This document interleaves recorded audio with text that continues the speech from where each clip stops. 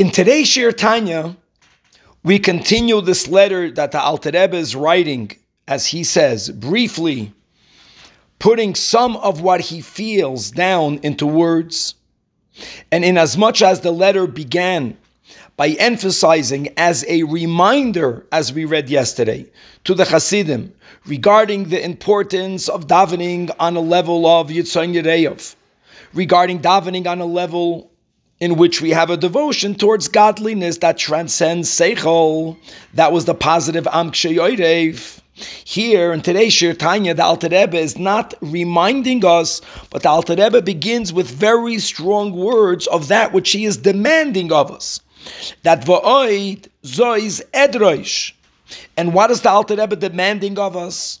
So this letter is a letter about the vital importance of Avas Yisrael. And the Alter Rebbe is writing that we should live a upright, straightforward life, meaning not to scheme when it comes to understanding other people's behaviors. The Alter Rebbe emphasizes how we, human beings, should never judge other people's motives. That is something only that's called Melech HaShamayim. God is the one who is able to do that.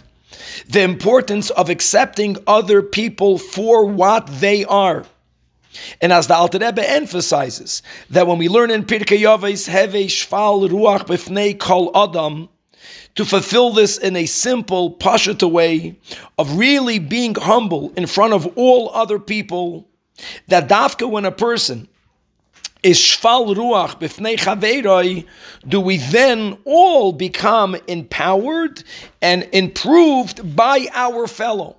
Because when we right away, lachatchila, in a straightforward way, see our fellows' milas, we see their specialties, we see their uniqueness, then we are humbled from that, and we are inspired by that, and we learn from that, and we ourselves become better because of it.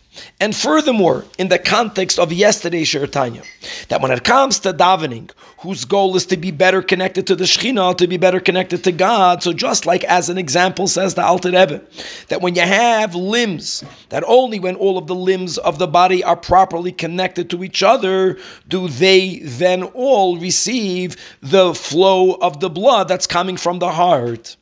Even though all the limbs want to be connected to the heart, but if one limb won't be properly connected to the fellow limb, to the other limb, then there's going to be a interference between the blood flow of the heart to this particular limb.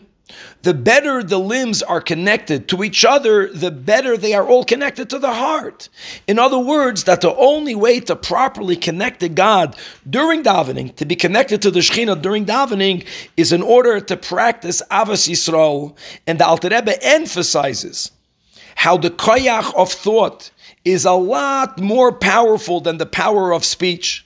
And since Chazal speaks so much about the negativity of speaking not positively regarding our fellow, the heaviness of the sin of Lashon Hara, so how much more so is it when we think negatively of our fellow?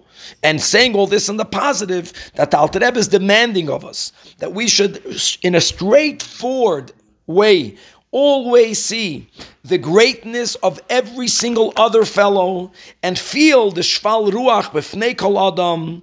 When we feel that way, it's going to be natural to speak positively about our fellow, to do acts of Avos Yisrael towards our fellow, and thus we will both be connected one to the other, and then, and only then, be better connected to God Himself.